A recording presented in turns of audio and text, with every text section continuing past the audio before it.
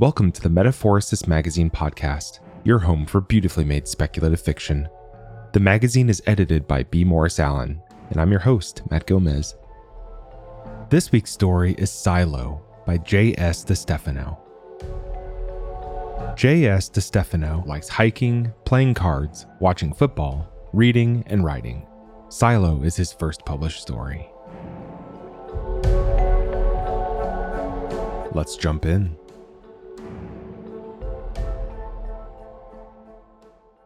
I woke to the slow, creaking opening of the door and the wind against the walls of the silo. The old man led me down the winding stairs and outside into the night. It's cold. My first word since waking.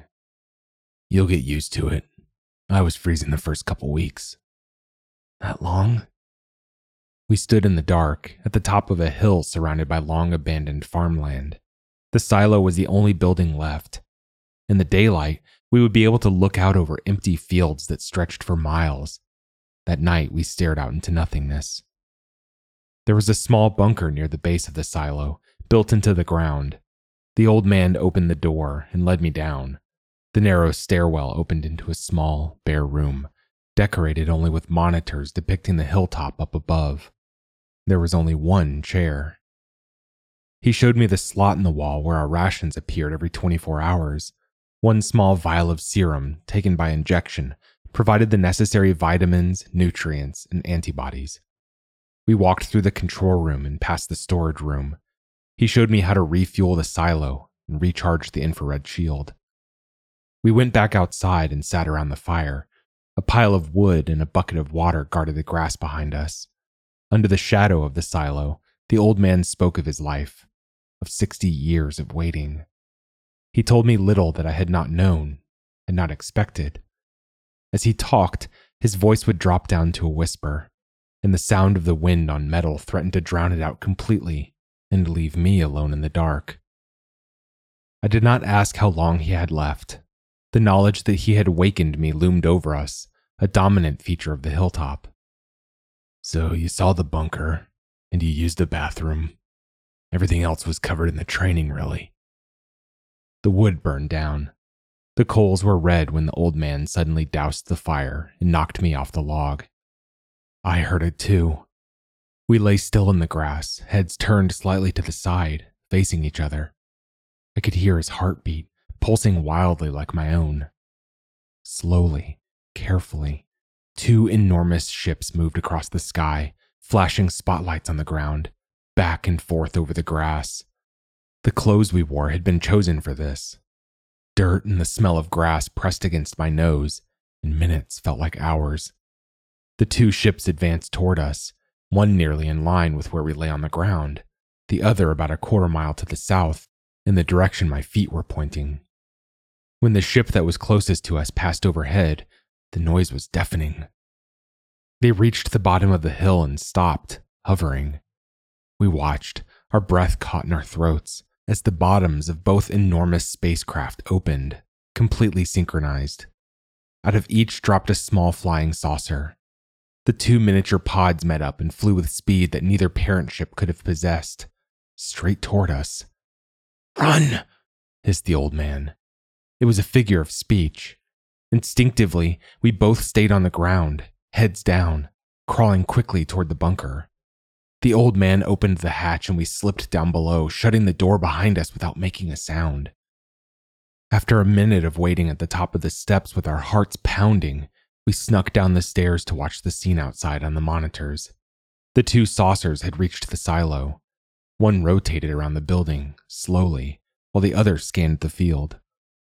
Then they were gone, flying back toward the two great motherships, which opened once more to accept them. We stayed in the bunker, staring at the screens before us as the ships began to move again, receding into the night.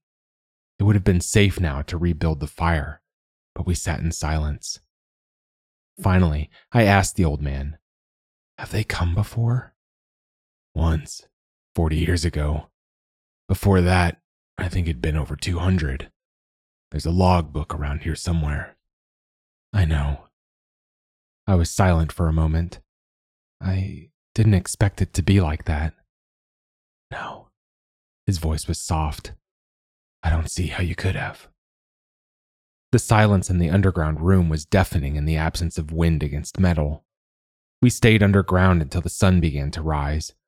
When we opened up the bunker door and climbed back onto the surface, the barren landscape around us felt exposed, vulnerable.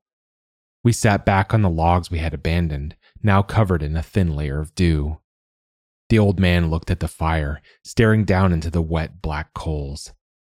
I'm sorry if I startled you when I woke you up. That was the hardest part.